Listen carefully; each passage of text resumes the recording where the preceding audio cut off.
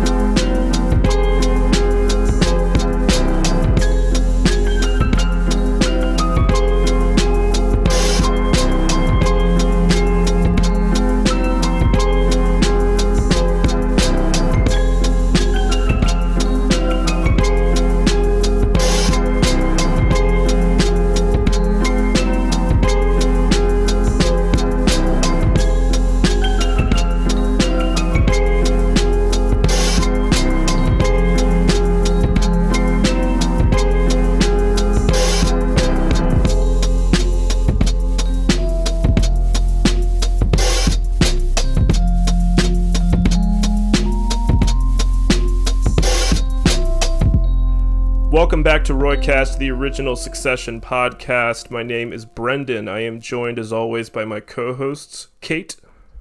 Hello. And Gabby. Hey, guys. And joining us this week for our discussion of Season 3, Episode 4, Lion in the Meadow, our first ever repeat guest on the Roycast, a freelance critic who's writing on film and television, regularly appears in the AV Club, Reverse Shot, and The Nation, our good friend Vikram Murthy. Hey, Vikram. How's it going? It's Welcome great. back. Great to have you with us. I'm happy to be here. I'm happy to be back. This is nice. This is good folks. Good folks talking Succession. Yeah, Vic, you were our Lifeboats guest, right? Yes. I was on the... Yeah, it's weird because I think I was on Season 1, Episode 4, and this is Season 3, Episode 4. So I'm in the 4 pocket. It was episode. It was episode 3, and you were actually our first guest because because episode 2 was solo, and episode 1 we had with Brendan James. We'd actually gone back and re-recorded. So chronologically, you were actually the first person we invited on, and you are now our first repeat guest. I'm happy just to be included. We're big fans. Oh, I appreciate that. I'm big fans of you folks. Like honestly, the podcast is great. I'm a regular listener. Oh, thanks, Vic. We're excited to hear your thoughts on the last however many episodes it's been. So. Oh, of course. Yeah. Spoiler alert, I'm a fan of the show. I That's think it's pretty You're good. out of here. I know. Gone. Oh God, I fucked it up. Yeah. Yeah, we're getting back to the roots of the Roycast IP, for the fans. Exactly. Oh God. Yeah. Think of this as the Ghostbusters afterlife of Roycast episodes. That's awful. That's just a bad omen for the episode. I regret saying that. Okay, so the episode we're here to talk about is Season 3, Episode 4, Lion in the Meadow. It's hard to believe we're already on Episode 4, and we've got 9 episodes this season, so we're just about at the halfway mark here.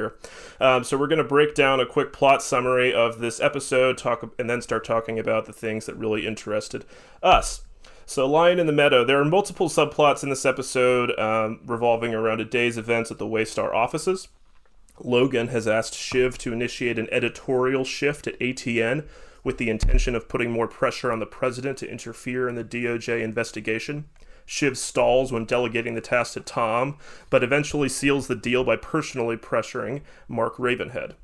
Meanwhile, Roman tries to procure blackmail material on Kendall by digging up photos of a man they once paid to have Kendall's initials tattooed on his forehead, but Jerry discourages him from publicizing the photos since Roman would also suffer reputational damage.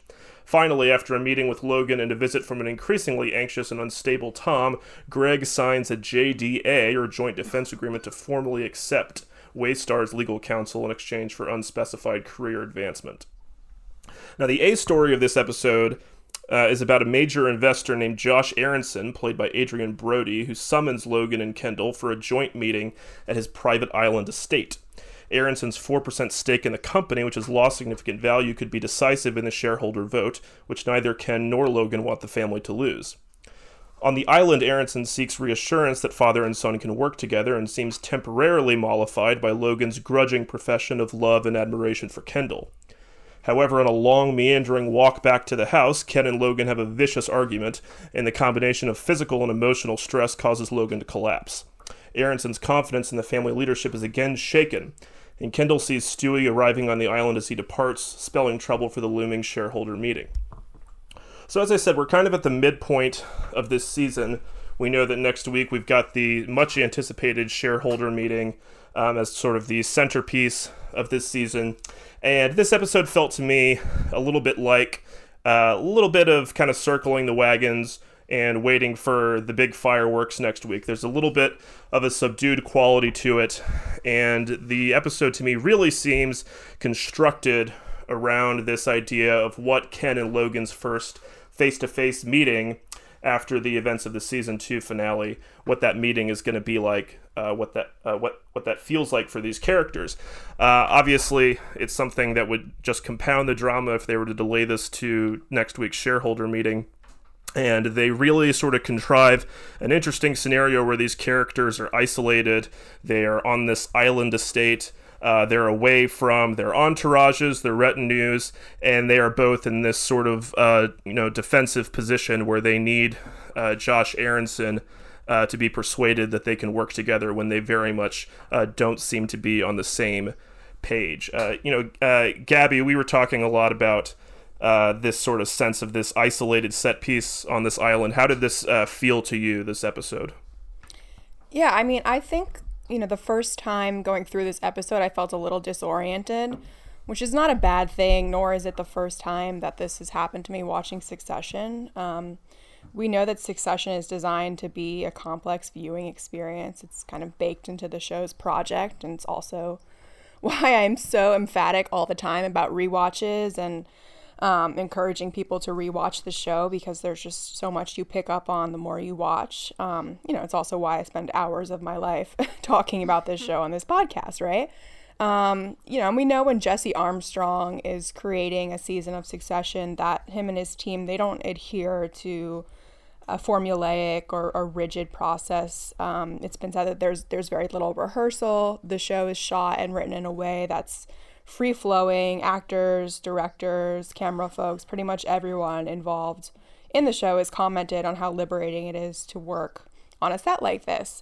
And I think that means as viewers, we're also asked to let go of some of our expectations, particularly around the show's handling of genre. And that's also kind of why I suspect that the viewing experience is difficult for some people when it comes to this show, although there are multiple reasons for that. In the last minute of the last episode, the disruption ended on like a very high drama moment, which the show doesn't always do. So when it picked up in a more comic scene here in Ken's apartment, you kind of have to recalibrate a little bit as a viewer. Mm-hmm. But I do think it was a really spectacular episode, particularly the major set piece with Ken, Logan, and Josh. This episode was directed by Shari Springer Berman and Robert Pulcini, who also directed Safe Room, one of the Roycast's personal favorite episodes. And the use of guest directors as the show has gone on kind of ramps up this element of surprise each week, and it's a lot of fun. Yeah, and so there's this very sitcom-y element with what's happening at the Waystar offices here. And I was glad to have an Office episode that was kind of lower stakes and more playful. I love any glimpse we get into the humdrum goings-on at the Waystar offices. My only quibble, and I was talking about this with Brendan earlier, was the feeling that maybe we should be getting more of an ATN storyline. Like, when there are ATN scenes on this show, I feel like I'm feasting. Like, they're always so good. So in this episode, I mean, I would have loved to have seen Sid Peach. I would have loved to have seen the meeting where Tom gets his clock cleaned by Ravenhead. Or have them maybe introduce another anchor, producer, but, the ATN stuff is always gold, and I'm always going to say that we're never getting enough of it. I am happy we got Ravenhead stuff, though. He's really good, and I love that scene at the end with Shiv. Zach Robitis plays that character really well, and I do enjoy the consistency that he's been there since season 1. But then there's something totally different in style and tone happening out on Aronson's Island. There's this vibe. It's a disquieting vibe from the outset. We have to discern a lot via body language, and you don't feel like anyone is quite saying what they mean. And the idea of them being on an island lends itself to that unease. The house itself is obviously like a marvel architecturally, but I didn't really like it. It's overly modern and kind of characterless. And sure enough, there was a quote from the production designer Stephen Carter on this house where he says, "You want to feel that these people don't have the creative wherewithal to connect personally to the things in their lives. They're not out combing flea markets looking for the perfect mid-century piece. They're hiring decorators. Making the decor a bit cold highlights the hollowness of the characters." And I think we see that reflected also in Adrian Brody's character, who seems, kind of untrustworthy and slick. At first, Ken has his pitch and it sucks, and it seems like Josh maybe respects and is allied with Logan, but then not so much. And I had a hard time reading some of the quieter moments in subtext here at first, but the payoff was extraordinary. I think it was just a brilliant choice for the long-awaited Ken and Logan reunion. Yeah, it's a really powerful scene. I want to get Vic's thoughts generally on how this whole sequence on the island played out for him. So, Vikram, how does this reunion play for you? Does it feel? I used the word contrived earlier. I don't really mean that in a negative sense, but it does really feel like this episode was engineered to make this confrontation happen. So, how did that feel for you, and how did you think that confrontation worked as kind of a payoff for, this is the longest time that we've gone in the series easily without Ken and Logan sharing a dialogue scene, much less physical space. How did this play for you? It's really funny because you don't have to walk back contrived, because that's also what I felt too, but it's contrived in the way that like television drama necessarily has to contrive these things in order for these confrontations to actually exist. And I did not realize until both Logan and Ken got to the island that was actually the first time since last season. Like, it hit me kind of very suddenly, where I was like, oh wow, okay, so this is actually why they're doing this whole A story. Right. Because I had forgotten, because they had spoken on the phone, they had argued on the phone or whatever. I had forgotten that they actually hadn't shared physical space. And I was like, oh, that's why they're doing this. And I think that's just TV. That's a good reason to do a TV episode, frankly. And I loved everything on the island. I genuinely, I genuinely thought it was fantastic. I was under the initial impression, and I was initially disappointed when they started speaking, because I thought they were just going to be dead silent anytime that Adrian Brody left the room. And I thought that was such a great choice for their first 2 moments alone, where they're just not saying anything. And I was like, it would be really ballsy if you guys just did this whole confrontation and they said nothing.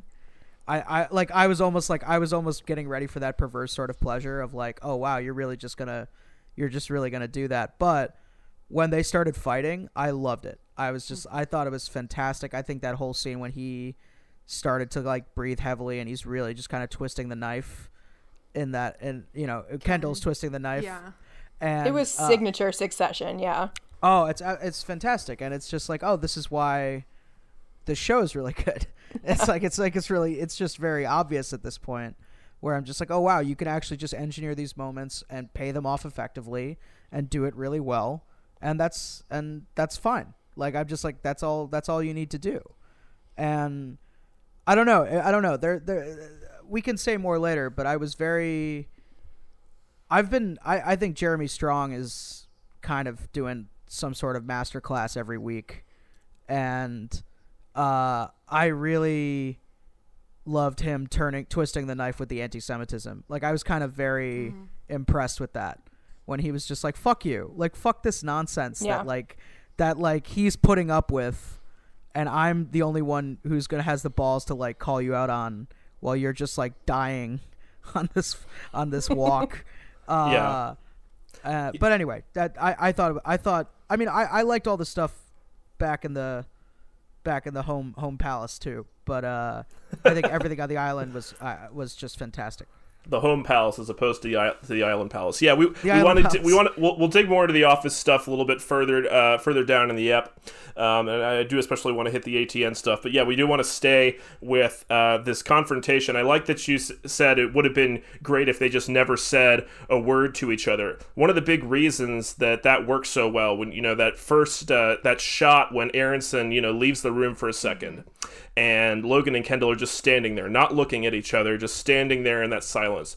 And that scene works because the show's now been going long enough that there is such a sense, not just of the particular recent events, but the whole history between these characters and between these actors is so freighted at this point that they really can luxuriate in a silence like that. Everything we know about the history between Ken and Logan, and everything we know sort of extra textually about the sort of workflow friction between Cox and Strong, who are very, very different actors and approach scenes very, very differently, and the sort of sparks that fly in these confrontations between them. All that is loaded into this very freighted silence between these two characters. And, insofar as repression can be a thing that jumps out, I thought the Catholic repression, really jumped out in this episode. We were talking recently about the Roys being canonically Catholic, and I don't get very personal or autobiographical on this show, but as somebody who's from that background,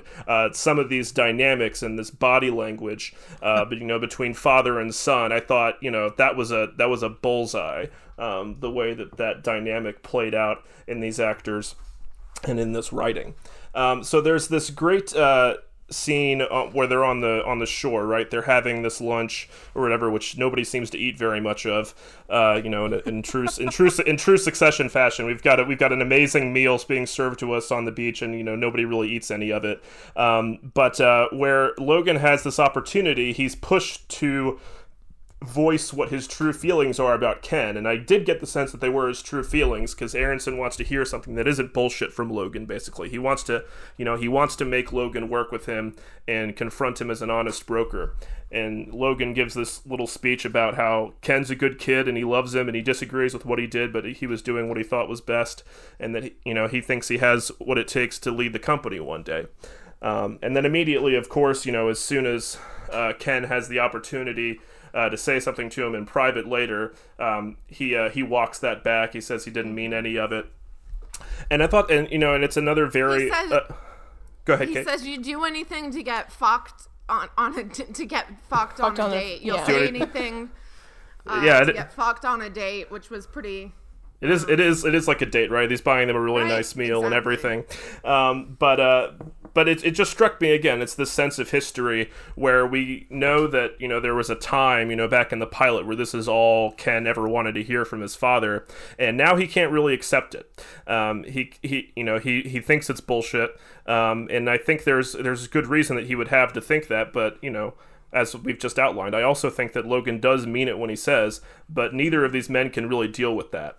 And there is such a sense, I think, in this episode and in this season so far of the parallels between Ken and Logan, and I think in this sequence between them, we really get the sense of how alike they are, and how much like his father Ken has become, largely because Logan has sort of pushed him to that place.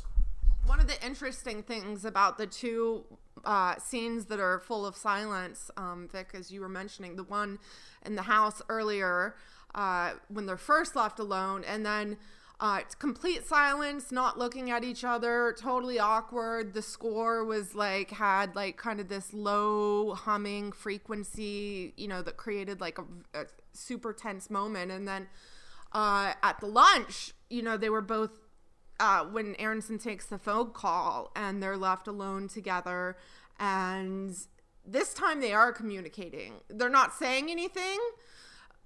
Yeah, exactly. But you could, they're both looking at each other. There's a conversation happening just without words. And again, these guys are top-notch actors. And for them, it was really wonderful and electric to see all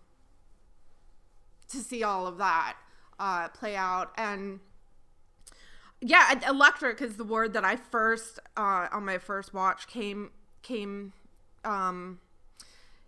came to mind for me watching it was just like they engineered this Aronson scenario to act as some kind of guide, some mediator, that we're able to get this conversation between Ken and Logan that we wouldn't and otherwise in any other, scenario, in any other way. So I thought it was a smart, contrived move by, the writers. It was contrived, but it worked.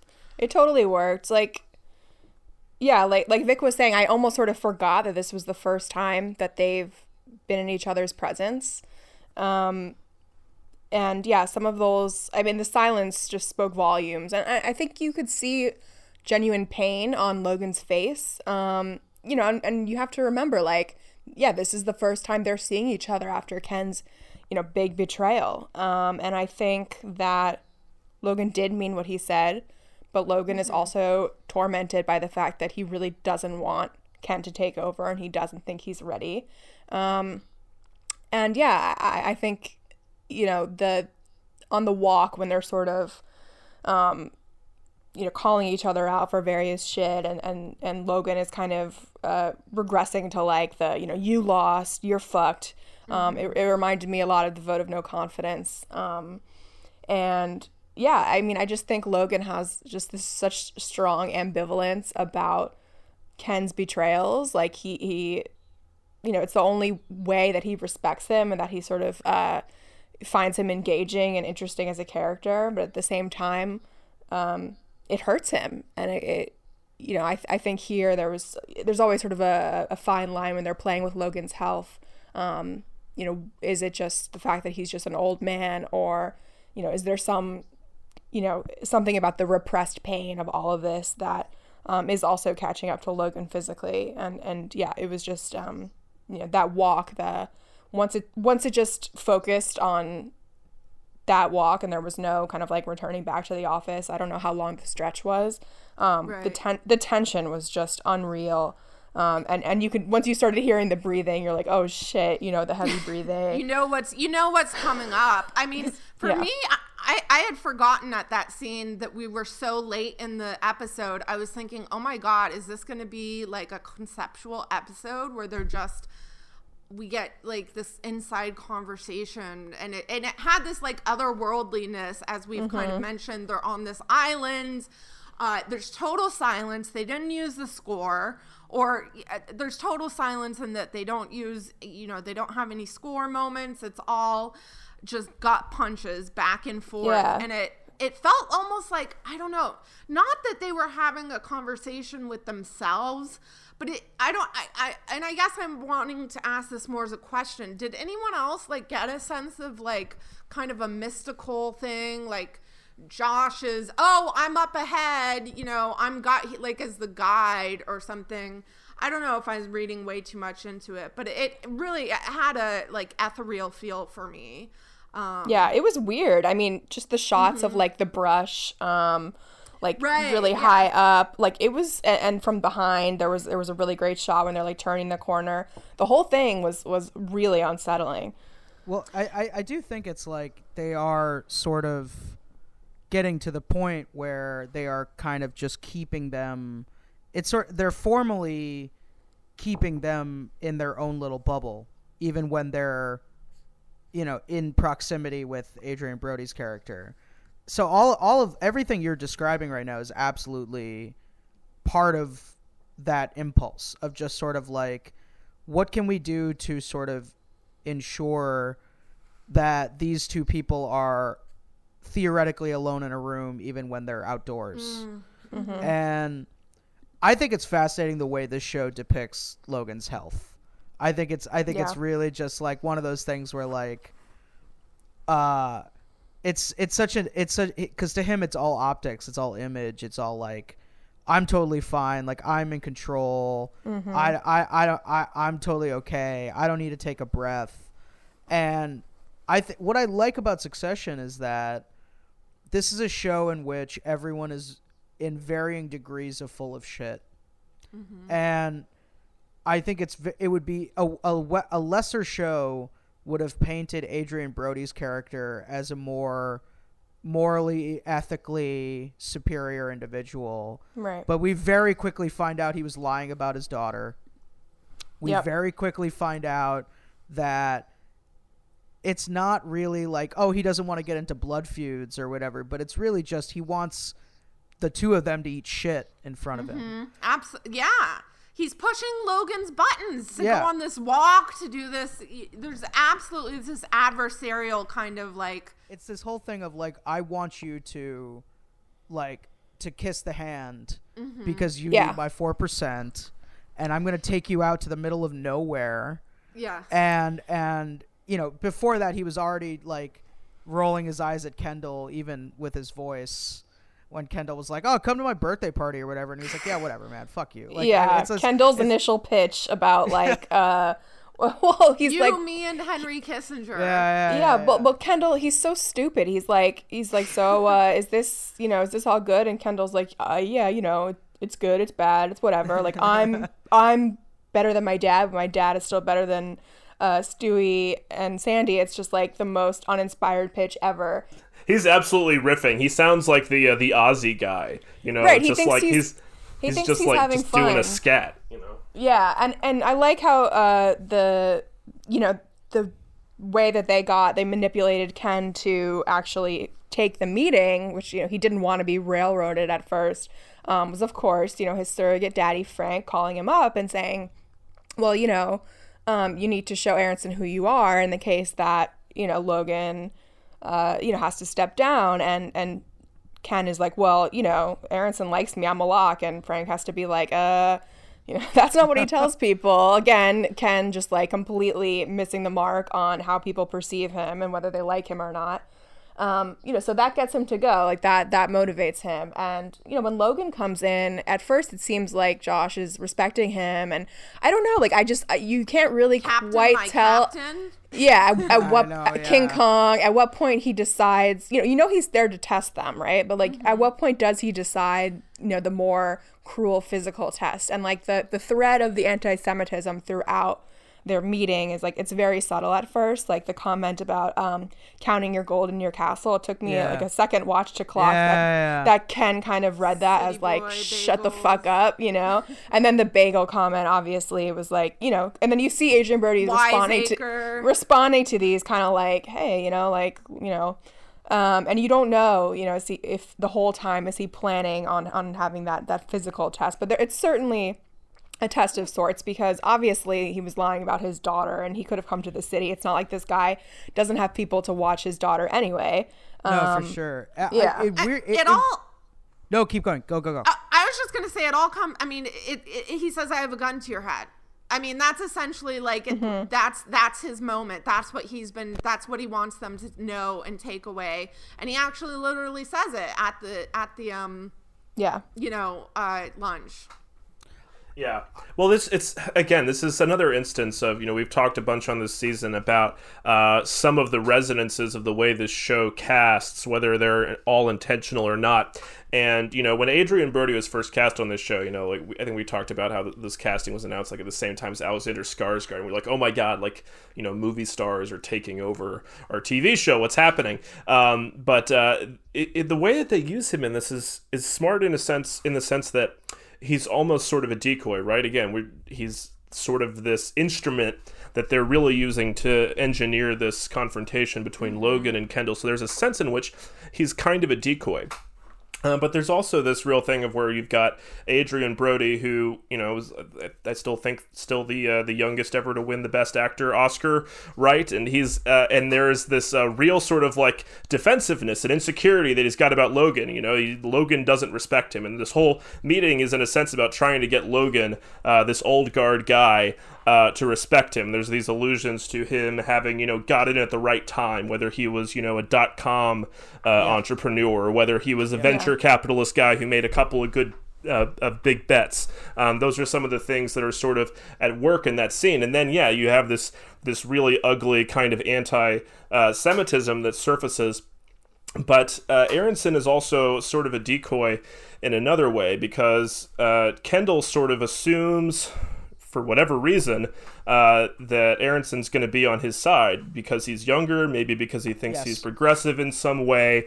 But Aronson, really interestingly, when he gets to this island, he's kind of talking a lot of the same sort of like gangster mafia ethos language that Logan has. He's like, what? He's like, what? You want your dad to go to jail? Kendall saying like, well, this thing's in motion, and Aronson's like, well, not really. You could walk it back, and you kind of, he doesn't push it too hard, but he's very much like, we could walk this back a little bit. And as much as we've talked about, the way the first couple episodes of this season have had this sense of history and sort of a momentum and things outside these characters coming in to take over, a lot of stuff in this episode is sort of about how secrecy functions and about how power sort of reasserts itself in the face of what looks like overwhelming obstacles and overwhelming tides of change. A figure like Aronson can just kind of subtly say like, well, this is all kind of bad for business, isn't it? And maybe things just go back to the way they were. See, I think it's I completely agree with all of that. I think it's fascinating that if you want to tie it to a sort of religious angle, the charitable reading of Aronson's whole perspective is, well, we have to we have to respect family, and we have to respect like the idea that you don't throw family under the bus. You don't put dirty laundry out there. And we're doing this out of a sense of obligation. Even if you have issues with your dad, even if issues with all of that, you don't want him to go to jail. And that is the charitable reading of this that is obviously undercut by his sort of slimy corporate nonsense and a sort of like vengeance by way of like don't look down on me just because I got in at a good time. But it's interesting to tie into, and I don't want to jump too far ahead, but it's an interesting parallel with Roman's whole nasty trick with the homeless guy and the tattoo, when he finally gets the photos of it, and Jerry's whole thing was like, keep this in your back pocket, don't throw this out there, don't just play this petty trick.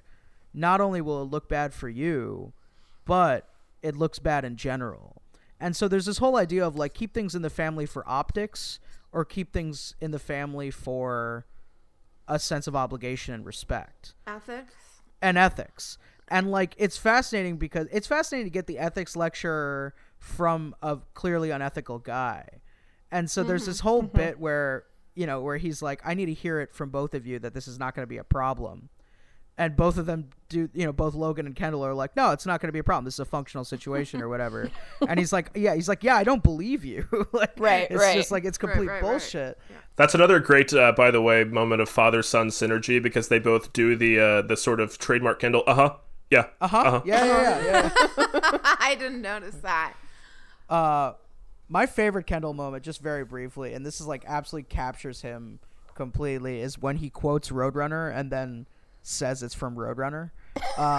Is the Kendall moment of the episode, because it's like, you can't let a reference lie. You have to explain it, right? Because it's your fucking dad who doesn't know what Roadrunner is. If we're doing favorite Kendall moments, mine was manifested at the beginning. Well Manifested, The Secret. We should have shots of like Kendall reading The Secret. What about Kendall and his rabbit?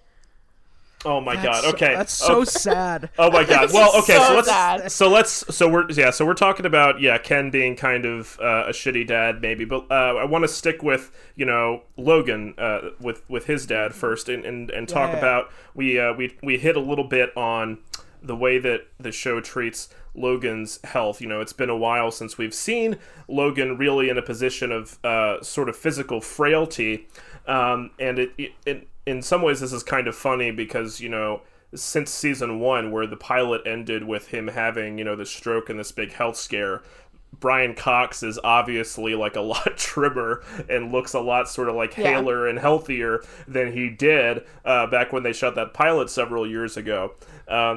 So that's sort of, it's sort of funny when the show trots out like, oh no, he still has these really serious health problems. But the thing that's happening in the show, because that's all extra textual, the thing that's happening in the show is that it sort of seems like this kind of conflict sustains Logan, and it almost seems like it's de-aging him sometimes, and that this kind of like having to fight for his life is what makes him younger and gives him energy and makes him feel alive. Which is why I thought it was really interesting that when he starts to collapse in the scene, he starts by like coughing something up. It's like he's suppressed all this stuff, and there's still like something very internal that is rotting, that is going bad inside him. Whatever engine is cranking into overdrive is starting to break down a bit. If there's No. Go ahead. No. I had nothing. Sorry. Well, because I think there's a line on that walk and even in the conversation between Roman and Ken at the very end of the episode, where they say too much sun, and I think this is a line from Hamlet, right, where Hamlet says I'm too much in the sun, and it's this it's this sort of punning thing about Hamlet's position as like the son, right, like the burdens of the son as relate to the father, right? But I was talking about this with Kate, and Kate, you teased out this really interesting implication too of just the idea of like sunlight too, and the other meaning of that.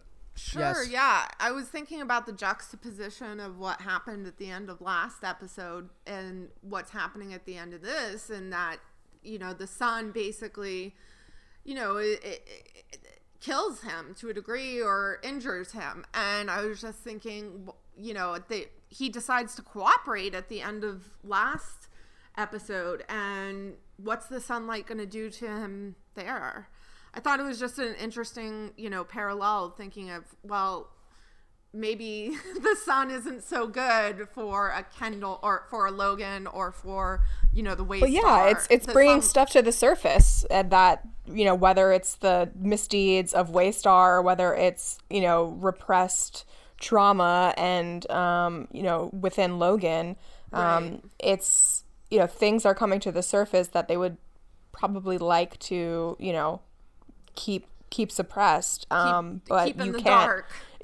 you can't fight the sun, baby. Like at some point everything is going to come out, and yeah, it's interesting, Brendan talking about this sort of like repressed Catholic dad archetype, and just the way that the fight with Ken, it seems like he would almost like he would die without it. Like he would be bored. This is his this is where he's comfortable, whether it comes from the conflict that existed in his early childhood.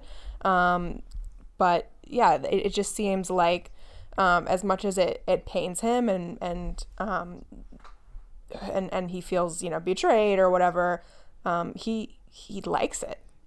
I find it fascinating that this is sort of one of my favorite things that TV does generally, but it's just like we're going to put all of the right ideas in the mouth of someone who's morally dubious, and Kendall is that person, because it's really hard to disagree with Kendall with anything he's saying. Like I've come to this point now where I'm like, you're fucking right about a lot of this stuff, but you're also coming at it from a perspective that's inherently corrupted. Like you're like all of this is, your motivations. Right, even the pitch to the siblings in episode 2 about America being a declining empire and Waystar being a declining empire within that. Yeah, absolutely. No, it's all about besting his dad. Yeah, it has nothing to do with anything else. It's just so funny to me because I'm just like, I agree on paper with almost everything you're saying, but you're also full of shit, which is why it's very good. But but the other thing is more just like, to take to the father-son dynamic, there's something about this idea of people with money taking money from people that they fundamentally disrespect, but they have to be polite to, because of the money they're receiving, and also because of social niceties, and which is why the anti-Semitism stuff in this is very fascinating to me. Because I've been around people like this where it's like, oh, we're all buddies here because we're all in finance, or like, oh, we're all just in the club because we all have money. But like, never forget that you're a Jew and I'm not.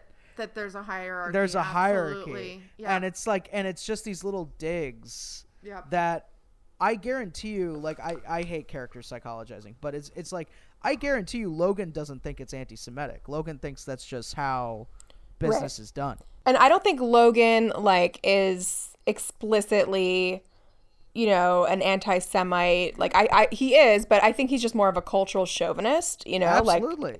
like that's just who he is. It's this very like old school type of background that he's coming from, this era. You know, it's a very recognizable type of kind of like American, British, German, Northern European guy. But you know, it's not the 70s anymore. And again, this also speaks to like, yeah, Logan sort of being left behind in a way. Like, it's not that smart to be anti-Semitic in the 21st century corporate world. You know, like, you're going to be left behind at some point. And guys like Josh Aronson might, you know, big dick you and fuck you over, even if you think that, you know, he's just some, you know, fucking Jew or whatever. It's also just people are better at picking up at the code words now in a way that he doesn't realize. Like, that's the disconnect. Right. It's just like everyone's aware of the innuendo. Yeah. And he thinks it's still like a secret language between him and his fucking cronies back in the day. Right. And it's like everyone at the table knows exactly what he's talking about. No blacks, no Jews, no women above the fourth floor. He's not woke. And the other side of this double edge of Logan having to take money from somebody he resents, you know, and there's also this big element of, you know, the old and the young here. And we previously have seen how much Logan resents having to, you know, listen to Stewie's input when Stewie's on the board in season 1, right? You know, Logan just, you know, resents having to cape for anybody younger than him. But there's also this sense in which Aronson, you know, he genuinely does need Logan, right? And I was so struck by this image, the way that Berman and Pulcini shoot this scene of Logan's collapse is mostly in these like head-on medium shots tracking backwards from them, and when Logan collapses, you get this shot of Kendall sort of like propping him up and holding up his arms, and I thought of it as like almost a mirror of that shot in season 2's Hunting when Logan drapes his arms and his head over Kendall and they appear for a moment like a beast with two faces. You get sort of the reverse of that here, where you had the sense there that Logan was sort of keeping Kendall alive.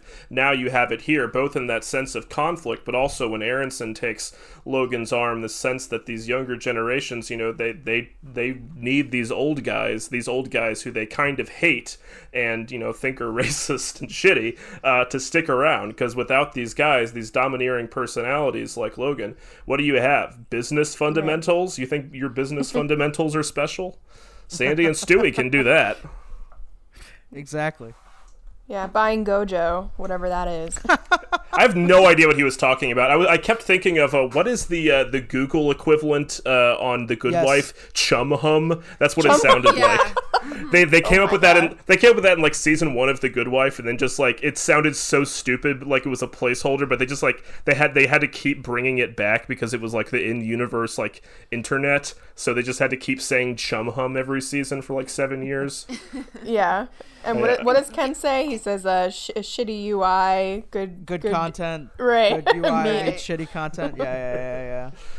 And Gabby, you spoke about, you know, Logan's ambivalence earlier, but, you know, and Brendan mentioning that Logan really does love Kendall, and I think that's true. And, you know, Kendall here propping his dad up, and, you know, I mean, it's pretty obvious, despite all the ambivalence and despite you know, all the antagonism, that he definitely also does love Logan. Yeah, he doesn't want him to die.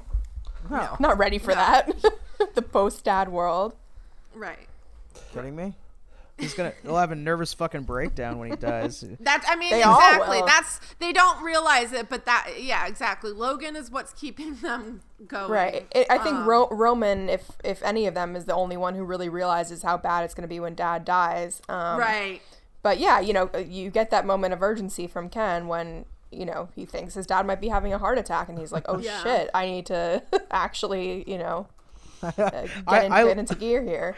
I laughed so hard when he's like, I know what a heart attack feels like. This is not a heart attack. Like, yeah, really reassuring. Yeah, this is a different variety of pain than the heart attacks that I have felt before.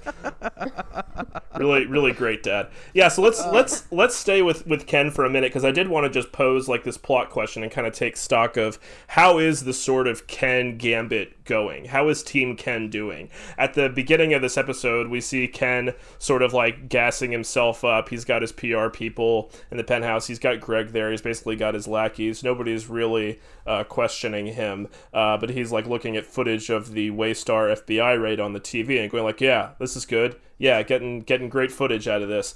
But, you know, on the island, Logan rattles off all these things that he's got going for him. He's got the president in his pocket. He's got all the family members, all Ken's siblings have aligned themselves with Logan. Little Greggy. He's got little Greggy.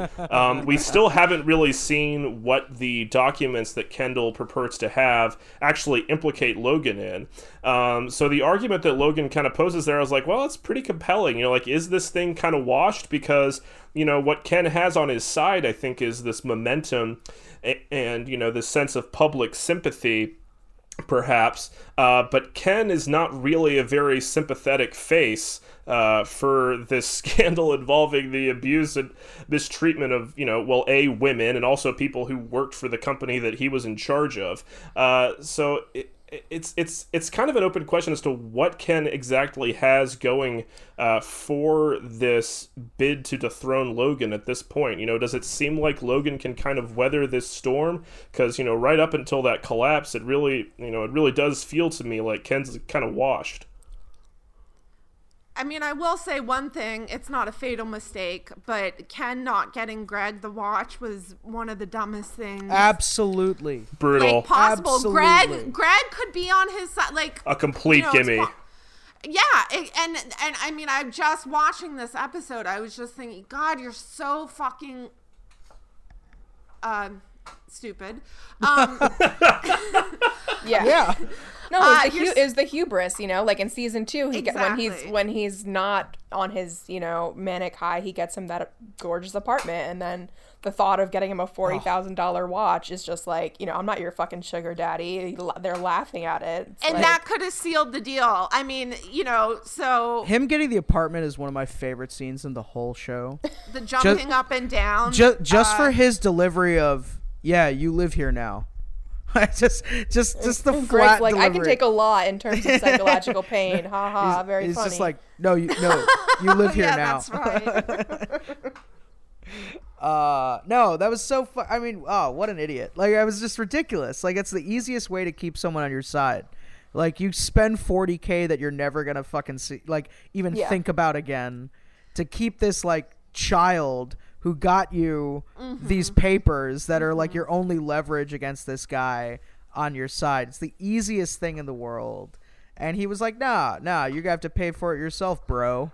Like, come on, brother. He like, had one viral post and was like, I'm getting new friends. I'm moving up.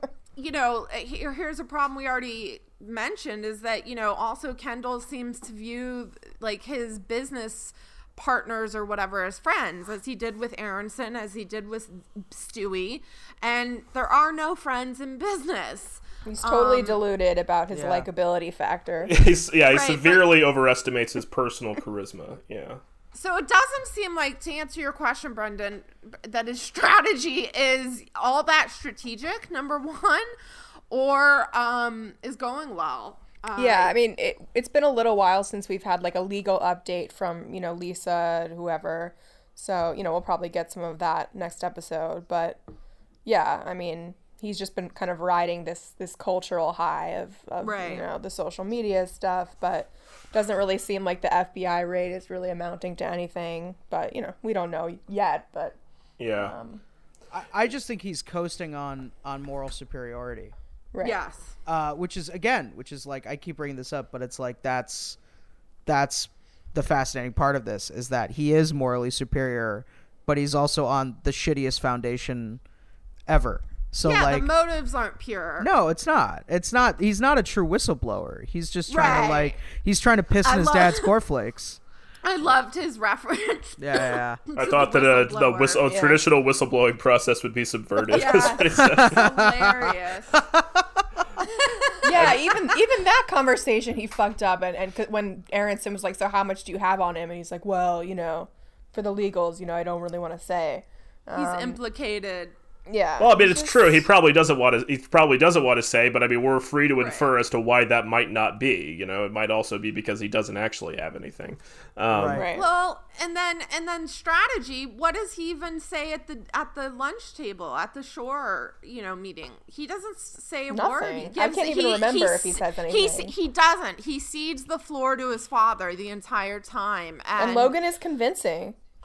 Well, that's Absolutely. also in part because I think he may recognize that the meeting is really more about Logan than it is about him. Aronson could kind of give a shit about him. Yes. He really is mostly there because he has this grievance that Logan doesn't respect him and then won't give him the time of day as a major investor, and he wants to make him kiss the ring. But there's all this other stuff in this episode, especially in that opening scene where again Ken is not very sympathetic, and we notice that his penthouse, his operations base, is at Hudson Yards, which as opposed to sort of like the old school class of Rava's Woolworth building condo, is the symbol of just like awful, tacky, new money, New York excess. Horrible, yeah. Just a truly ghastly blight on the city, and then there's the clips of the rabbit cam. Which its succession is so good. It's something that is it's very odd because the show is so unusual in the way that it directs these small details. It never really calls attention to them overtly. They always happen, sort of in these wide shots where you see the rabbit cage. At first you're like, what is that? And then he says rabbit cam, and then it's just in the background while he's on the phone outside that you see. And Jess is holding up an iPad. So he's gotten a rabbit that he keeps at his penthouse that his kids call on the iPad, and he has Jess hold up the iPad so that the kids can video chat with the rabbit. And again, we were talking about Ken kind of becoming his dad, and Kate and I were having a conversation about this earlier, how I think Ken would say that he's a much better father than Logan was to him because he's making different choices. His dad, I don't know if his dad would have got him a rabbit cam or whatever. Right. But for whatever Ken thinks he's being a different kind of father than Logan was to him, he's more or less arriving at the same place where he doesn't really see his kids very much, and they don't have an absentee father, and they don't like really the have a father relationship said. with him. Yeah. Right. Exactly. It's so easy to get caught up, as Vic has mentioned, for various reasons, to kind of like be or root for Ken, or think that maybe he's in the right for certain reasons, or empathize with him for his childhood. But if he had true motives, pure motives, whatever, if that even exists, he would reflect back on the fact that his dad wasn't around and that was a huge issue. And he's just a shit father. He's not there for them, and he's doing the bare minimum. And yeah, it sucks. He's so self-absorbed with just like besting his dad. I think bare Nothing minimum else. is overselling it, probably. That's probably true.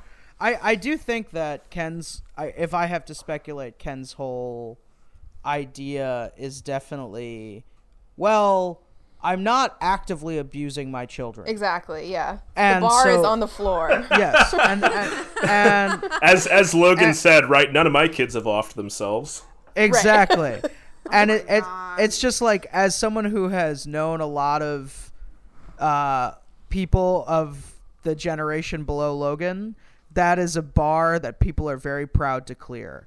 Where it's Right. like, well, I didn't hit my kids, so I'm Right. doing Yeah. fucking great. And it's like, well, okay. All right. Well, it's you're doing worse than you think. But Yeah. that's definitely what he's thinking, 100%, which is that like, well, I got them the rabbit and they have the cam. It's so fucking Yeah. cool, yeah. And it's like, isn't it amazing that they can watch the rabbit and like, isn't like, it's like, oh, I'm doing great, I'm kicking ass, like, yeah, Right. that's the whole thing.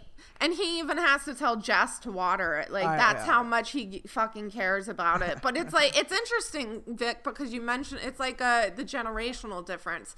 And what we, between generally boomers and Gen X. But what we learned this episode, actually, is that Kendall is not Gen X. No, No, yeah, he gives Gen X vibes, but he's on the cusp. I will say that he is, while technically a millennial, he is enough of has enough of a Gen X mindset to be put in that category. But yes, it is very clear. Fair. It was a very nice tidbit where I'm like, oh shit, you're 39. Like that was a big Succession doesn't really moment. give us stuff like that. Yeah. And, yeah. I'm like, I was oh, surprised we wow. got it. Yeah. Of the same generational cohort as his spiritual cousin, Anthony Soprano Jr.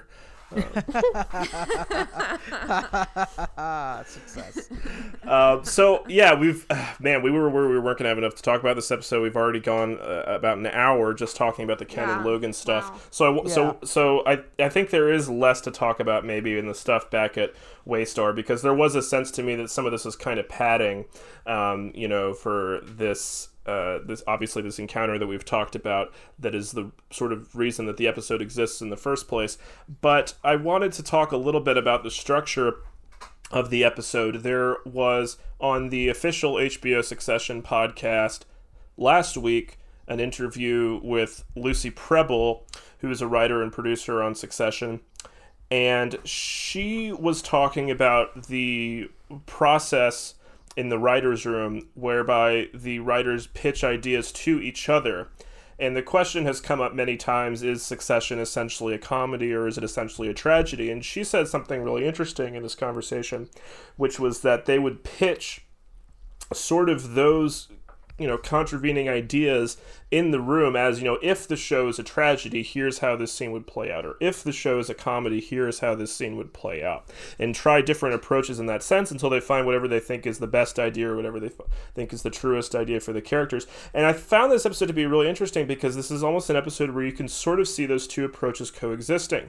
The A story does feel like this sort of larger, more tragic story of this relationship between a father and son, of this abusive father and his children who are struggling to adapt to the possibility of a life without him.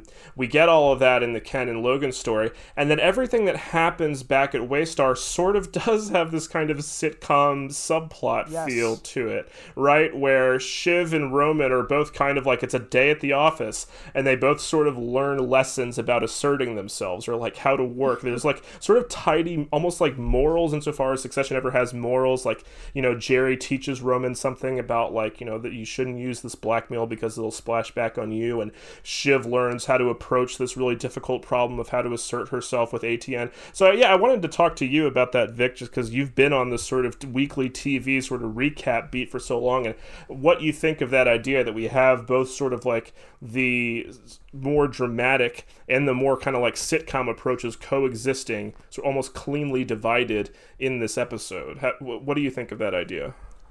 I think the idea is great, and I think that it is absolutely why I fell in love with the show initially, which was that I didn't, as much as it's nice to get clarity on that behind the scenes process, it was extremely obvious to me that was the case from watching it, because not only putting aside like Armstrong's sitcom background, but to me this felt very much like a true hour-long comedy in the British sense, which is that it is like a comedy in the British sense is never without drama, and here in America we have to invent terms like dramedy, and we have to get very fancy with these things, but it's absolutely just a very straightforward.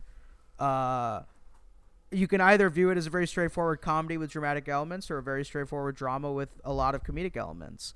And I do like when it's funny. I don't mean to double back on myself, but like what I like about Succession is that up to this season is that it was a very episodic show. It was very much each episode had a singular plot that tied into a larger season-long arc, but there was an episodic plot every week, which is a very kind of quote-unquote old-school idea. And the beginning of the season, I did kind of get a little trepidatious, where I was like, oh, you guys are really committing to the macro plot this season. And I was like, I think that's fair. I think you've done the 2 seasons, and like if you're only going 4 or 5, maybe this is the season to do it. But I've actually been pretty impressed with how they have kept an episodic structure, even with all of the macro stuff that's kind of taken front and center, and all of the Shiv, Tom, Greg, Roman stuff is very classic sitcom B and C plot. This could have these are plots that could have been on Cheers, or could have been on whatever Superstore or whatever you want to choose. I would watch that version of Cheers. I mean, Cheers is great, but no, it would have been a nastier version of Cheers. But I think it's I don't know. I think it's really funny that Shiv has become such a clusterfuck of a person. It's kind of hilarious that like she, I do think it was a deliberate inversion where she was initially positioned as the, quote unquote voice of reason, quote unquote progressive, thorn in the side. Yeah. And now she's fully like in the family, fully reactionary, fully mezzo-soprano mob daughter. Just this whole bit that's still fighting for respect. Like if you're taking shit from Connor, that's a big blow to the self-esteem. That's an L. Yeah. I don't really want to deal with you, Shiv. Yeah, just like you're still stamping all the post off, the fake. Oh, that was fucking great. I love that. That was so funny. We love getting stories from their childhood, and that kind of piggybacked, Gabby, on what you were saying last week about Connor taking Thank you, Connor being the kind of parental figure, and Vic, apologies for my rudeness. No. What? Well, so go ahead. No rudeness. Keep going. No, Kate, you were gonna say something? No, I was done. Okay, great. Yeah, that scene with Connor was it was pretty funny. I love Connor. I want more. He's Connor amazing. generally. Yeah. Alan Ruck in his bag in this episode. Just a great Alan Ruck scene. Always. This season has really turned me into a con head even more so because he's so efficient. Just such little spurts of him, but it's perfect. Yeah, I had thought that he had given up the POTUS dream, but now, he says that, with the Raisin getting reelected, he's going to make his move in 4. Well, the canny thing is not to tie yourself to one election cycle, but to just sort of like ambiently, eternally be running for president. That is the really smart career play. That's the Ron Paul play, yeah. His flag pen was a nice. Well, before Trump actually ran for president, he did do that for like 6 years. He did threaten to do it for like a long time. Threaten. No, Brendan's right. He did. Just the term threaten, and then it actually happened. Yeah. I love that he's worried about the Rust Belt. Not Gormando.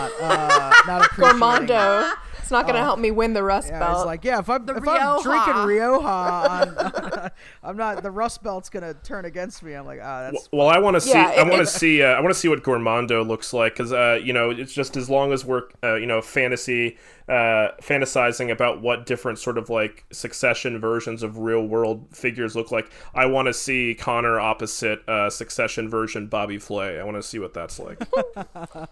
Yeah, apparently that wine tasting show is a real show. Like there's an analog for it. Yes. I don't know what it is, but I saw the chatter. Oh, the wine show with Matthew Reese and Matthew Coad. I think so. Yeah. I think that's what it is. Yes. And it's from Connor, where we get the no Jews, no blacks, no women above fourth floor. Which is another glimpse into like the good old boys club type of mentality we were talking about earlier.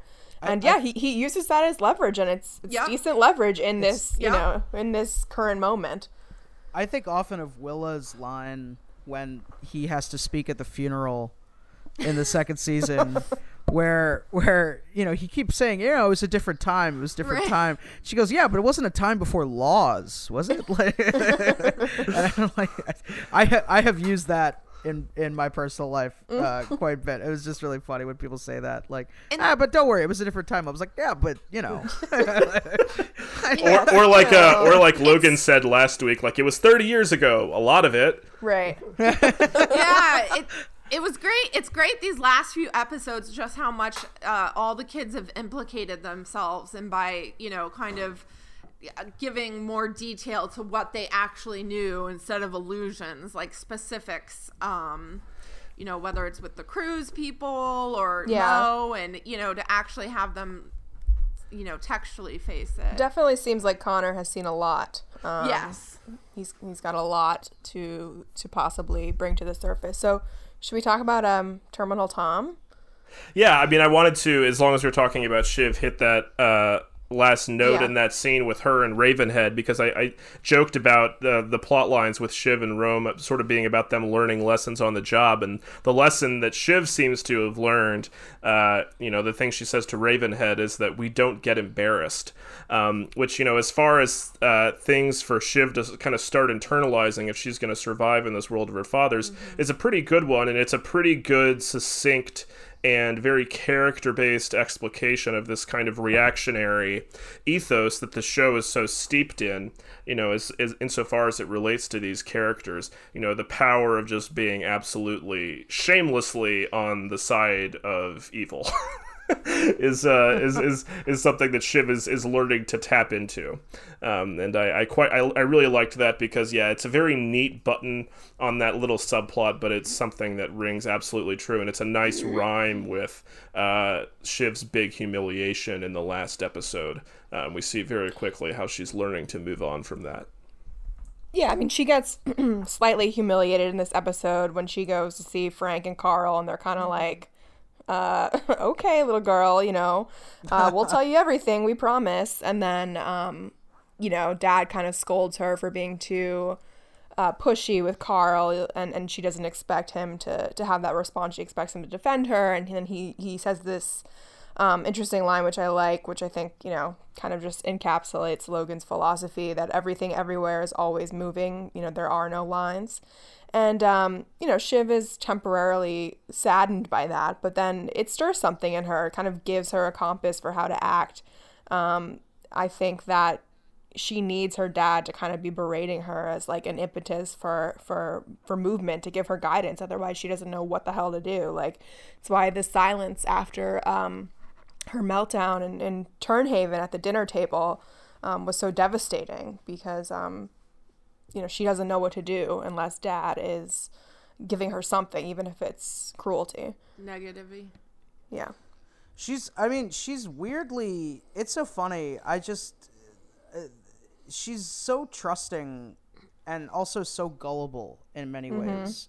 In a way that, it's shocking that she's still so gullible. It's mildly shocking because, and I don't think it's an oversight in the writing. I genuinely think it's so either. I think it's because, like, this is what avarice does to someone who should know better.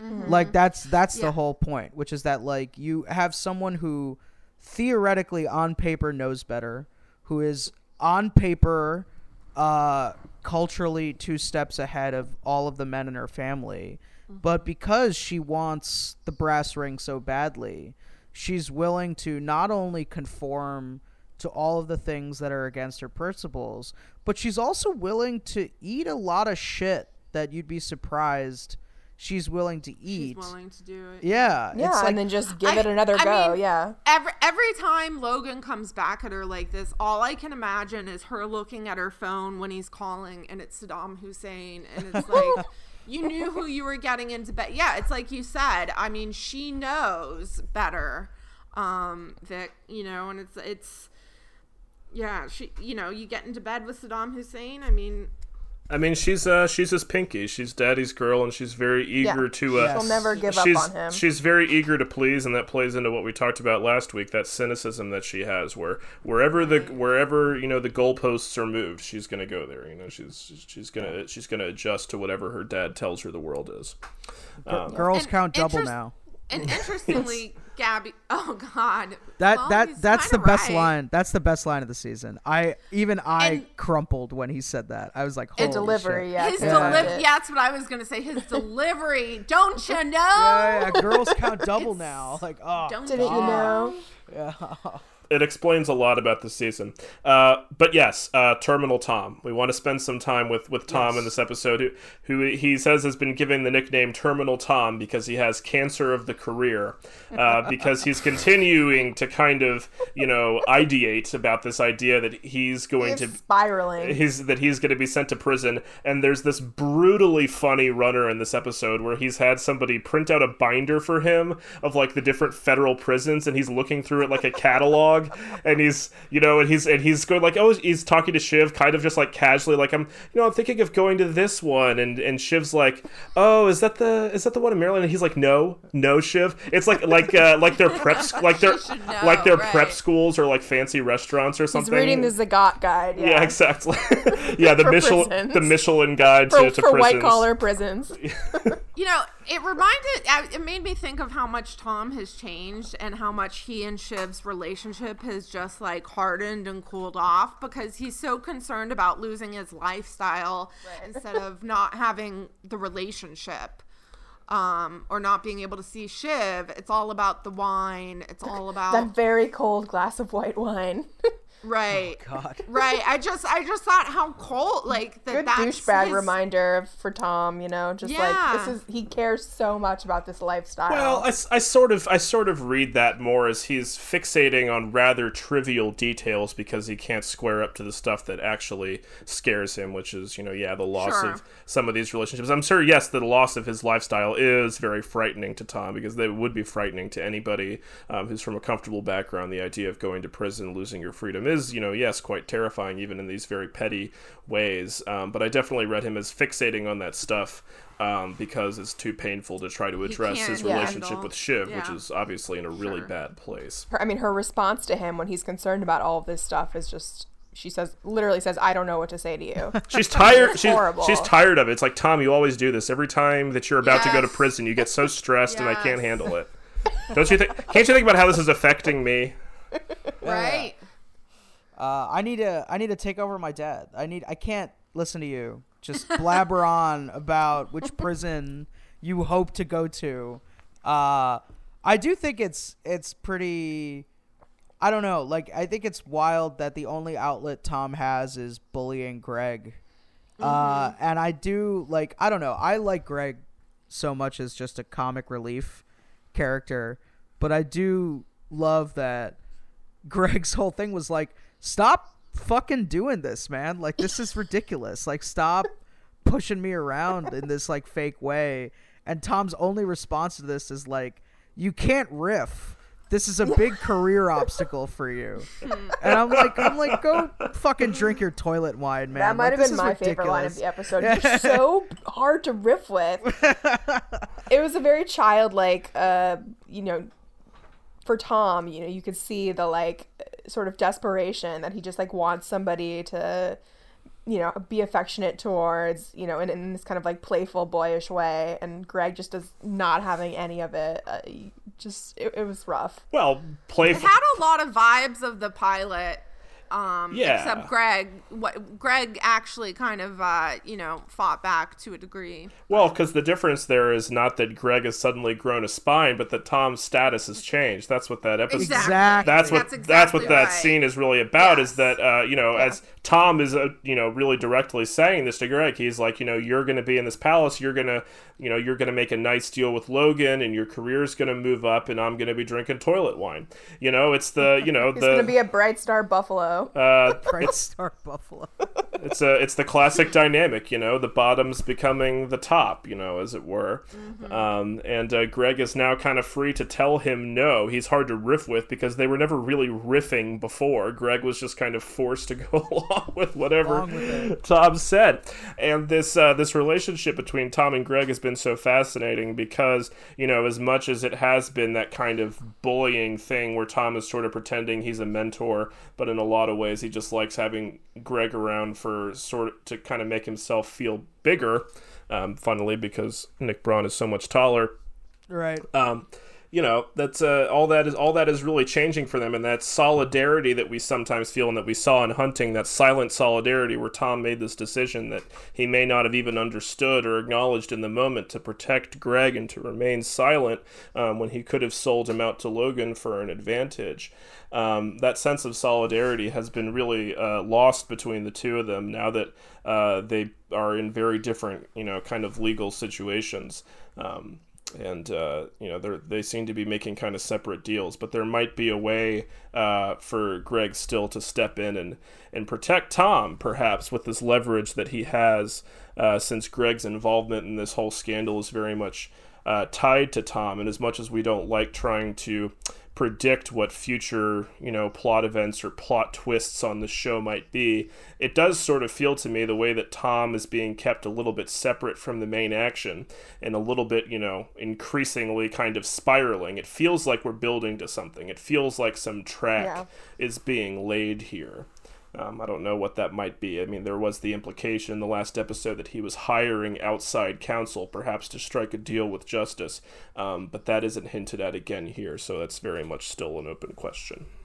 Was anyone surprised that Greg folded so quickly? Yeah, a little bit.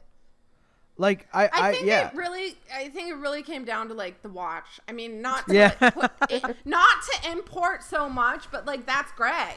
Like you do something nice for him and he's wooed and it's easy. And he was getting wooed, with the baskets, I was kind of surprised. Greg has definitely changed a lot for me since second season. He seemed to really have matured in second season and kind of become a player in his own right, and he's kind of back to the bumbling idiot of season 1.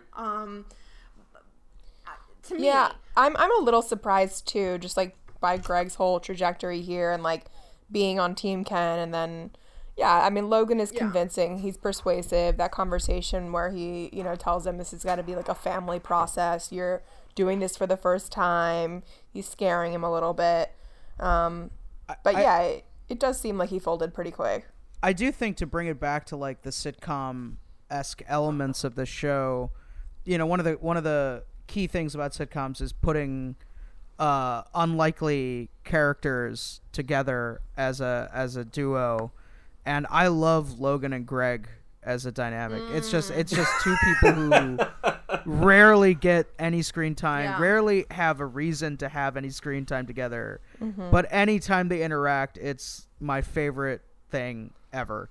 Just like there is nothing like Logan calling for Coca-Cola and, and saying the words Coca-Cola. Greg. Carrie? Can we bring Greg some Coca-Cola? Cox is just like fucking... There's like nothing at stake in that scene, so Cox is just like cooking and having so much fun. It's so much wonderful. Fun. I just love it. I also just love that Greg has enough balls to say, well, I need something in return, but he doesn't have enough brains to have anything in the chamber. Right. Yeah. And Logan's like, you're shaking like a leaf, man. You got nothing here. Like, go fuck off and tell me what you want. Yeah. And it's perfect. Well, Vic, we made a Bad Men reference, I think, right before we started recording this, but I'm thinking now of the Hilton scene, right, when Don first meets Hilton, and, he asks him what he wants. Hilton, this super millionaire, and Don says, I'd love an opportunity to work with you. I'd love a chance at your business. And Hilton says, okay, but the next time a guy like me asks you that question, you need to think bigger. That's kind of what this scene is like. And, the whole Greg character, we've often treated him as just comic relief because, that is the function that he serves on the show. But the whole joke that is of his character is this long, shaggy dog joke about how none of these characters ever really lose anything. They just kind of keep, getting richer and failing upwards.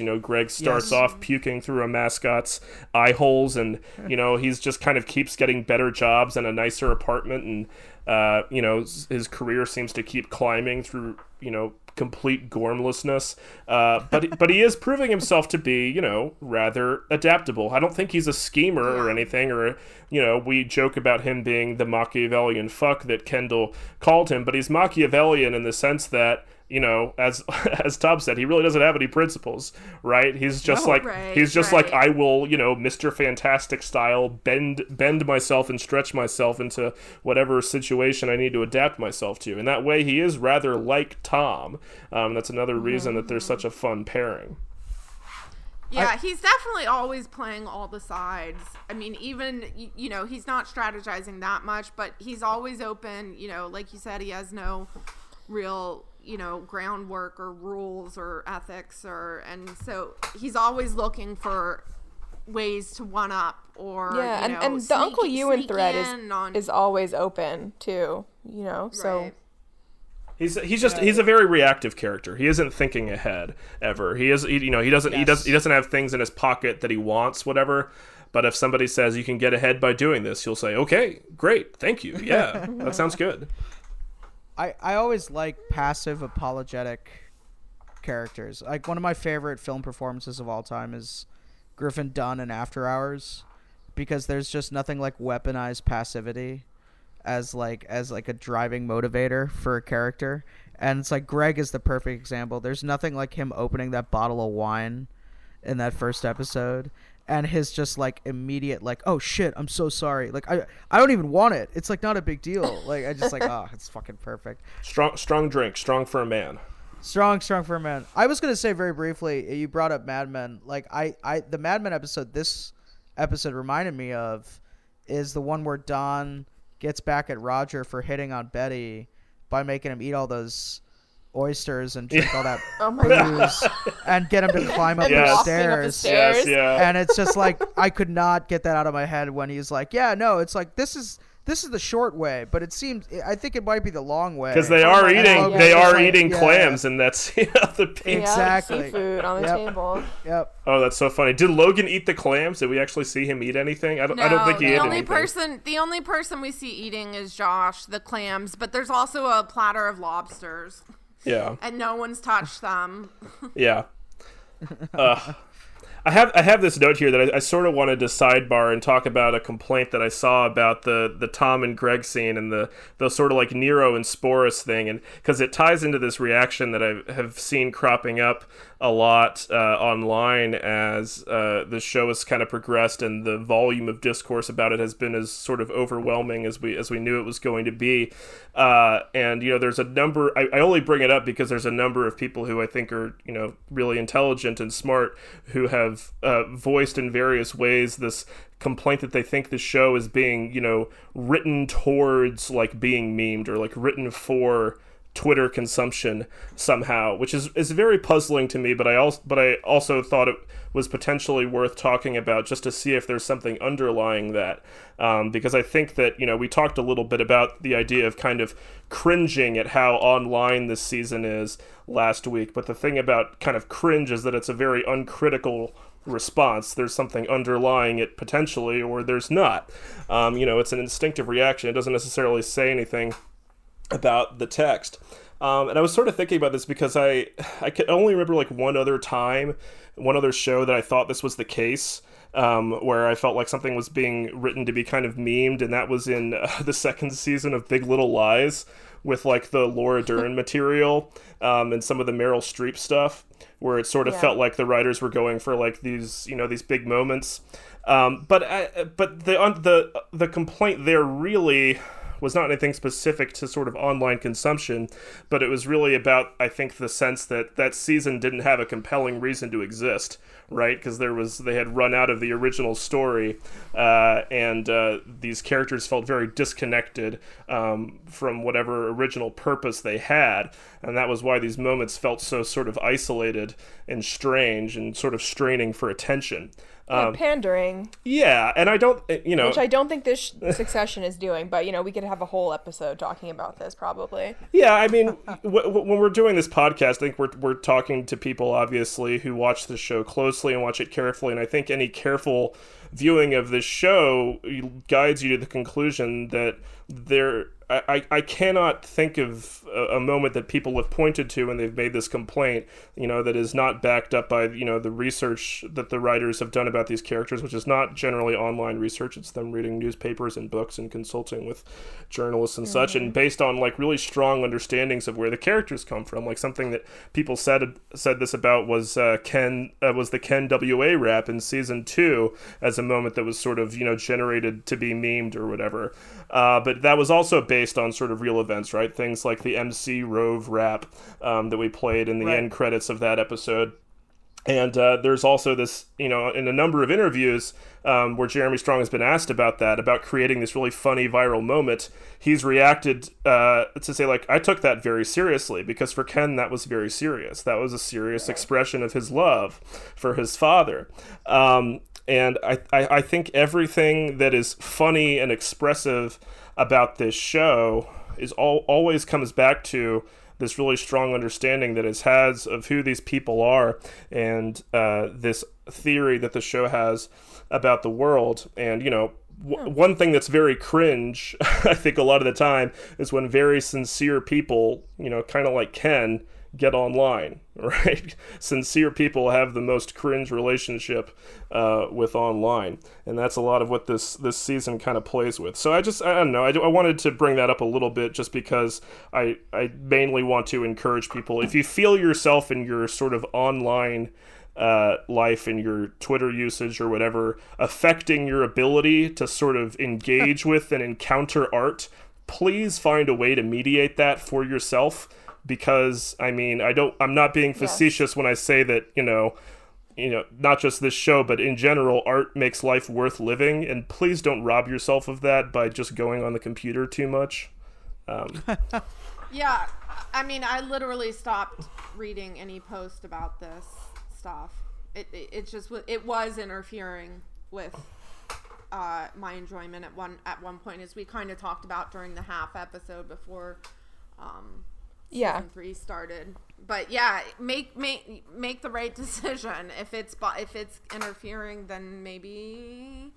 My whole thing is like, I think that there's a fundamental misunderstanding of like television as a concept when it's intersects with Twitter, which is more just like, there is inevitably going to be some pandering with any television show that has an audience that is aware of what is working, that they're going to give more of what is working to an audience that is actively watching them.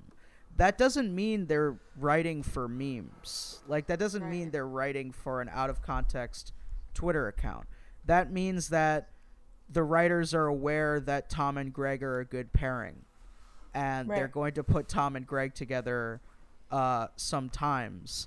And what's, to me, like, the clearest evidence of why the show is not playing to the Twitter sect as much as the Twitter sect thinks it is that they have a lot of restraint with this stuff. They're not doing like a Tom and Greg ship moment like every episode. They're holding back. Or even Jerry Roman. Yeah, yes. Precisely. Like, I was afraid they were going to, or not afraid, but I kind of wondered if they were going to overstep that this season, and it's been perfect, pitch perfect so far. People were shipping that. People wanted that. It didn't even in this episode, when she establishes those boundaries, it makes sense. Like, these writers know their characters. Exactly. It wouldn't make sense if it all of a sudden turned into some, like, giant, ship. Romantic. It's I don't know. Brendan said something yesterday, just that, people are kind of, have a tendency to maybe project a little bit about, their own discomfort with their online usage or what have you, when it comes to something like this. And, I think Adam said it in our premiere episode that this show now is watched by so many different types of demographics and people, that inevitably people are going to recognize things in themselves maybe that make them uncomfortable. This is a show that is designed to make people feel kind of uncomfortable in a lot of different ways. So whether it's, somebody who works in finance or who really likes, capitalism watching this show and might recognize something about their life that makes them uncomfortable.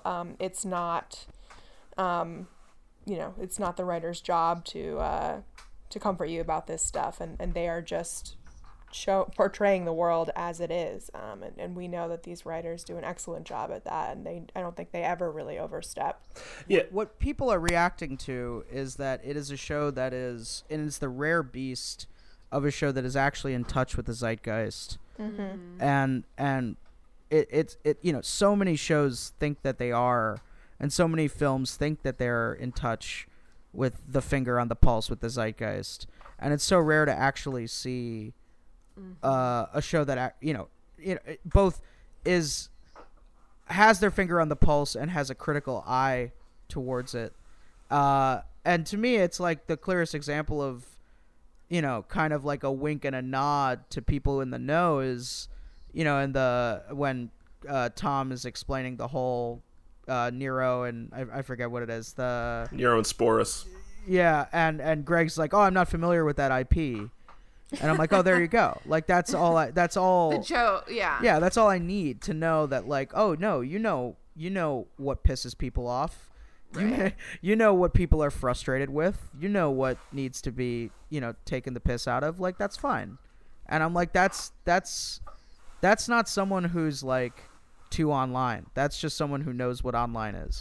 And Yeah, that's all it is. Yeah, I mean, Gabby mentioned that we were talking about the idea of projection. I definitely do think a lot of the times what happens is that somebody's watching this show and they hear a funny line and the little part of their brain lights up that says, "Oh, that would make a funny meme," and they're so insecure about how much they go online that they hate that, and they instantly project that sort of self-loathing back onto the show, and they hate that the show reminds them or makes them think about online, which they already feel insecure about. So I definitely think that happens, but I also think that there is something I'm quite sympathetic to and something I feel myself, this anxiety of watching something good unfold and worrying, okay, when's it going to get bad? When's it not going to be as good as it was, right? That, I think that's a very natural thing for people to experience, especially those of us who have had really powerful experiences watching and talking about this show. I mean, there's also a dynamic of when's this not going to be cool to talk about anymore, which, I mean, I don't know, maybe that moment has already come and gone, but we're not really concerned with that on this show. Well, and online is big on contrarianism. Yeah, exactly. So you want to be ahead of the curve. Exactly. You want to be ahead of that moment when it becomes uncool. Where it's, but like you said, it's like whatever I find cringe says more about me than what the writers are saying. I do think that if the show is going to shit the bed, it would have done so in season 2. Like, that's my... Ken famously did shit the bed in Turnhaven. Right.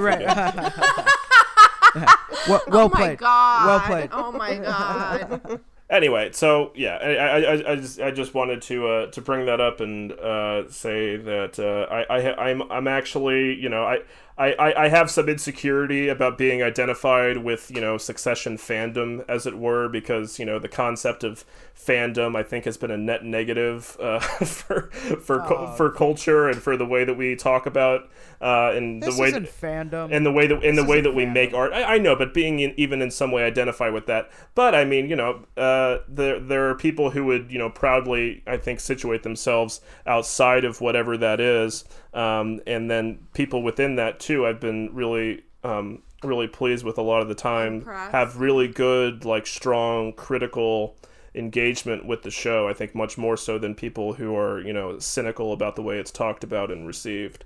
So it's not all bad.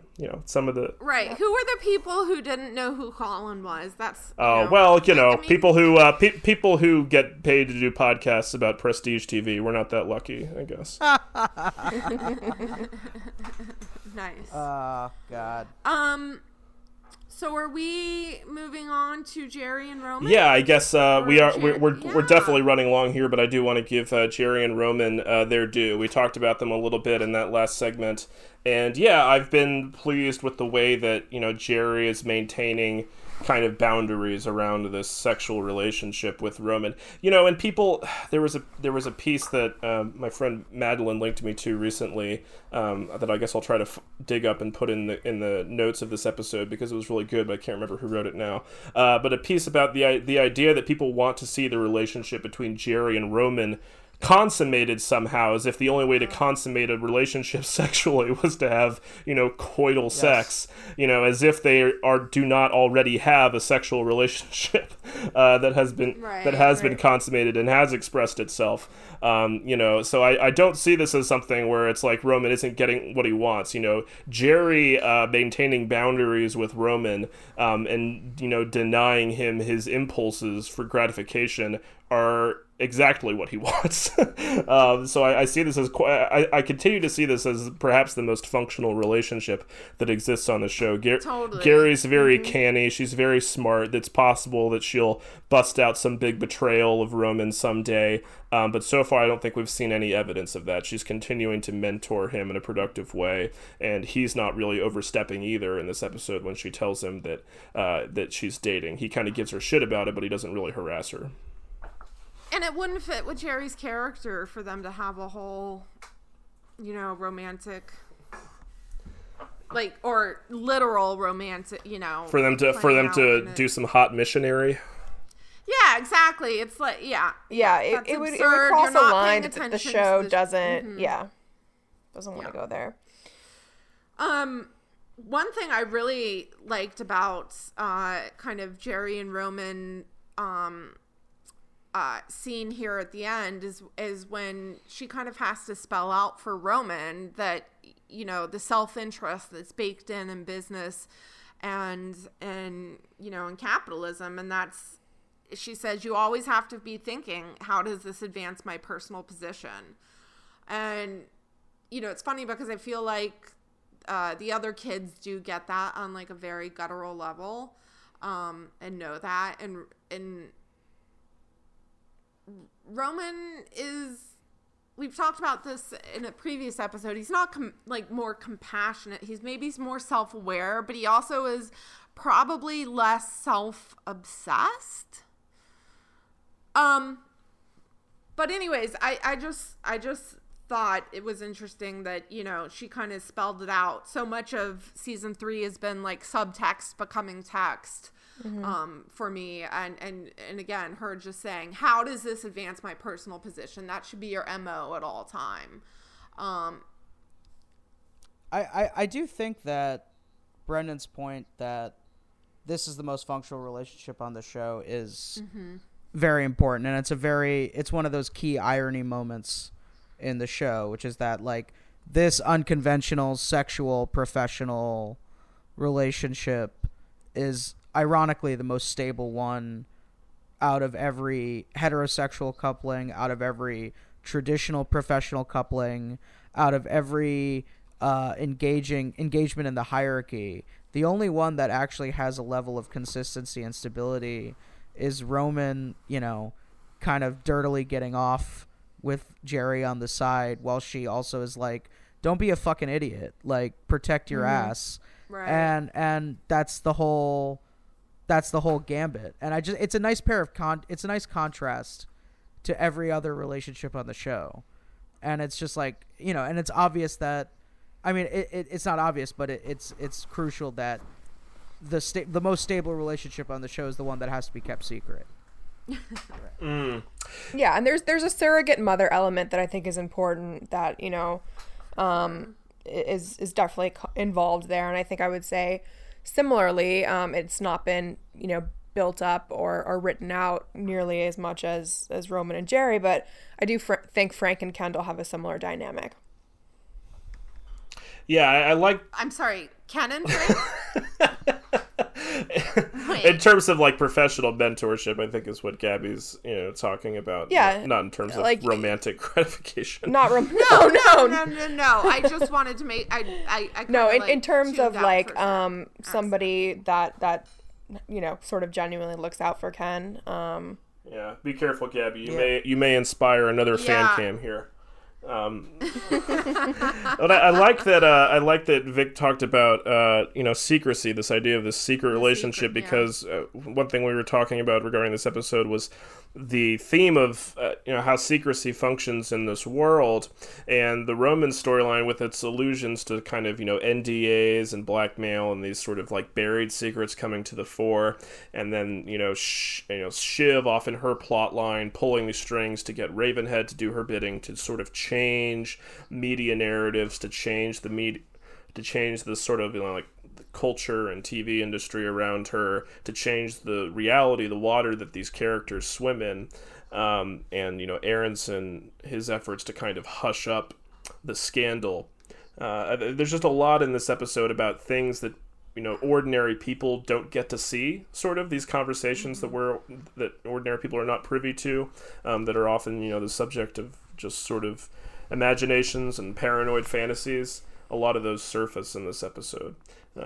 It's also interesting, I think Kate pointed out earlier, that I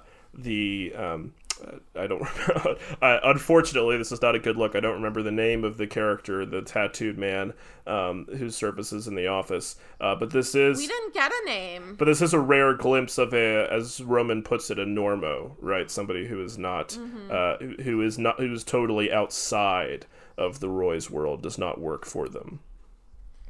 Right, and who's being impacted negatively from these guys. We know on a macro level they're doing, how much negative influence on the world they're having. And we've only had rare glimpses of these, individual people, such as in the pilot, when they threw, again, the same number, and Roman as well, the $1 million kind of if you get a home run, you can get $1 million.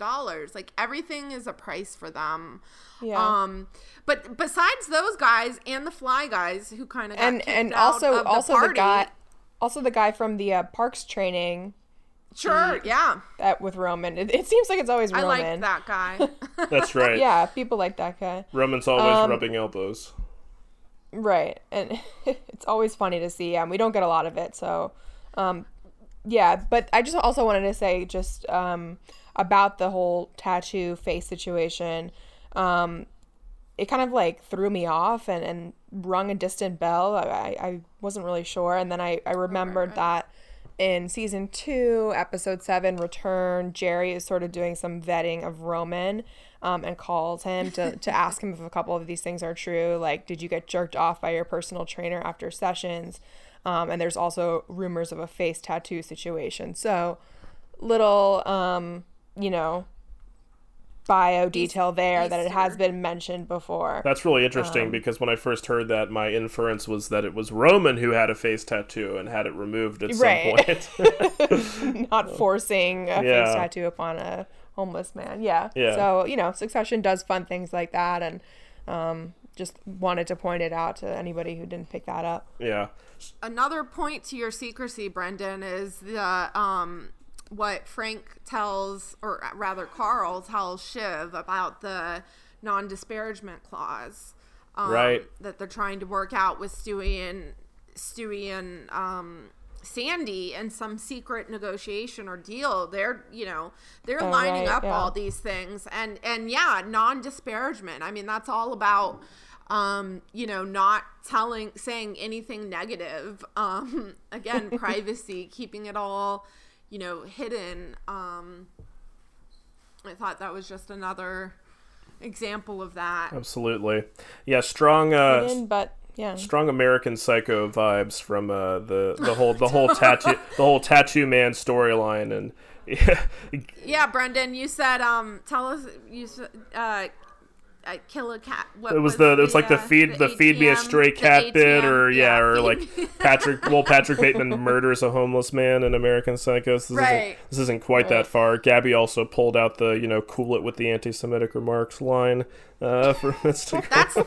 That's the one scene I have to skip, is him with the black homeless guy at the beginning. I can't deal. Otherwise, it's hilarious. Yeah, pretty rough. Obviously, very evocative. The idea that somebody's trying to rub off Kendall's initials on his forehead, and it still lingers. We also get the suggestion that Kendall's middle initial is L, perhaps for Logan. I don't think that had previously been established. I also liked just just a little mention of that Ken's bachelor party. They did an ironic bar crawl on Bourbon Street. Like, so douchey, you know? Another just, like, little glimpse of, the micro stuff that we don't get a ton of. They're all so repulsive in this episode. Nobody comes off very well at all. Repulsive in the big picture. We just get caught. I mean, We get caught up in our drama sympathies, is just so. The show is so well done that we have empathy for these. Fucking when assholes. they let these characters be comic types, they're very strong ones, and they can really play on that hatefulness so well. Yeah, so we're running insanely long here. So I just I want to we had a couple sort of like miscellaneous points. It was nice to see Carl again, finally getting to eat, wearing a bib. We talked about Mark. I loved the bib. We talked about Mark God. Ravenhead earlier. We noted that Josh Aronson seemed to be reading a recognizable edition of Crime and Punishment, which of course is a favorite of Jeremy Strong, something he's cited many times as an inspiration for his approach to Kendall's character post the accident at the end of season 1. I'm not sure what the significance is meant to be that Aronson himself is reading it. It's a little bit just like, oh, sorry, you caught me reading Dostoevsky in my island estate here. Very approachable guy. I guess we'll go around. Final thoughts, closing thoughts, any stray lines, favorite moments that we didn't talk about, one from each. Kate, anything that we forgot to talk about? Manifestation. I already said Manifest. it. Love it. Manifested precisely. Yeah. Gabby, anything? Oh, for me, it's the way Logan says Michelle Ann. Yeah, it's nice.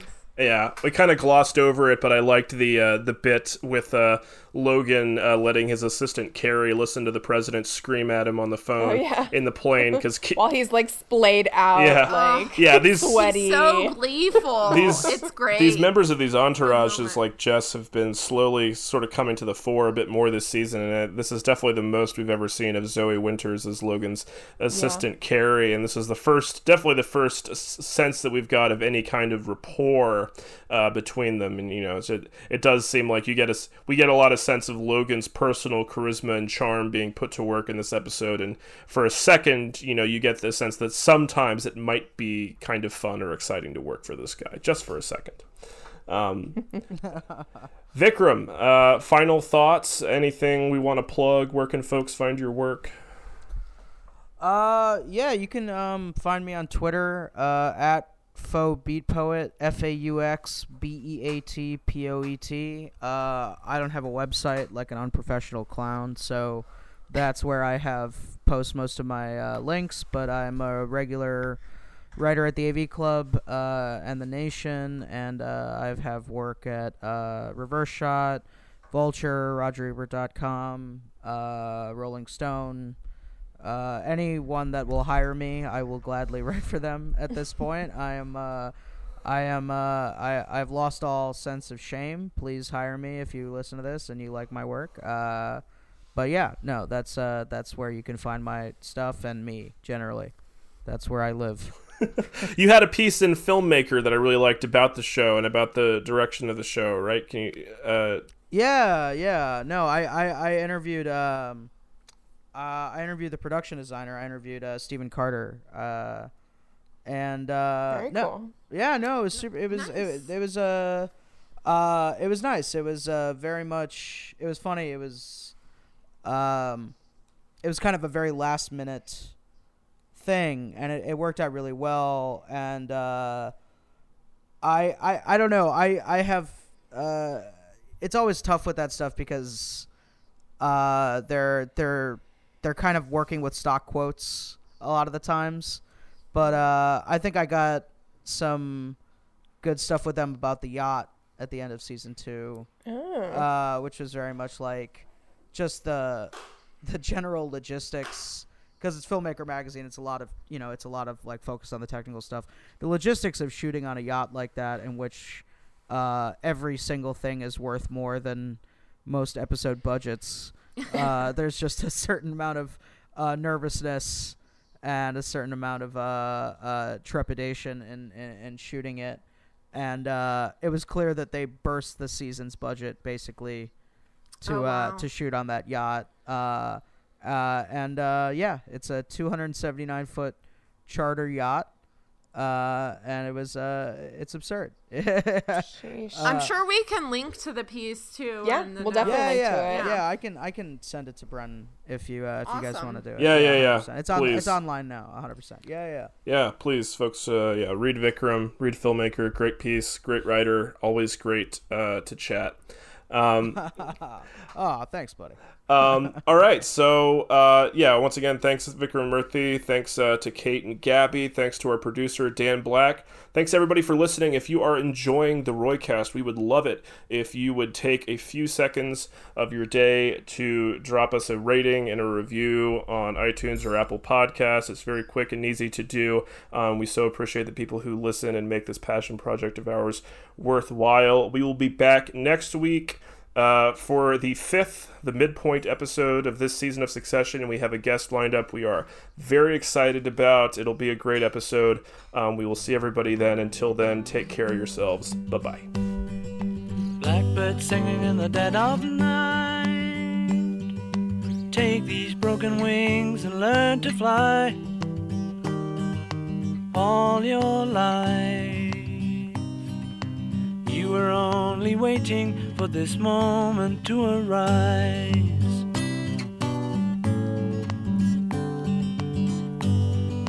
Blackbird singing in the dead of night.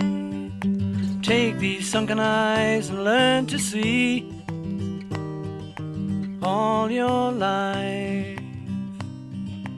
You were only waiting for this moment to be free.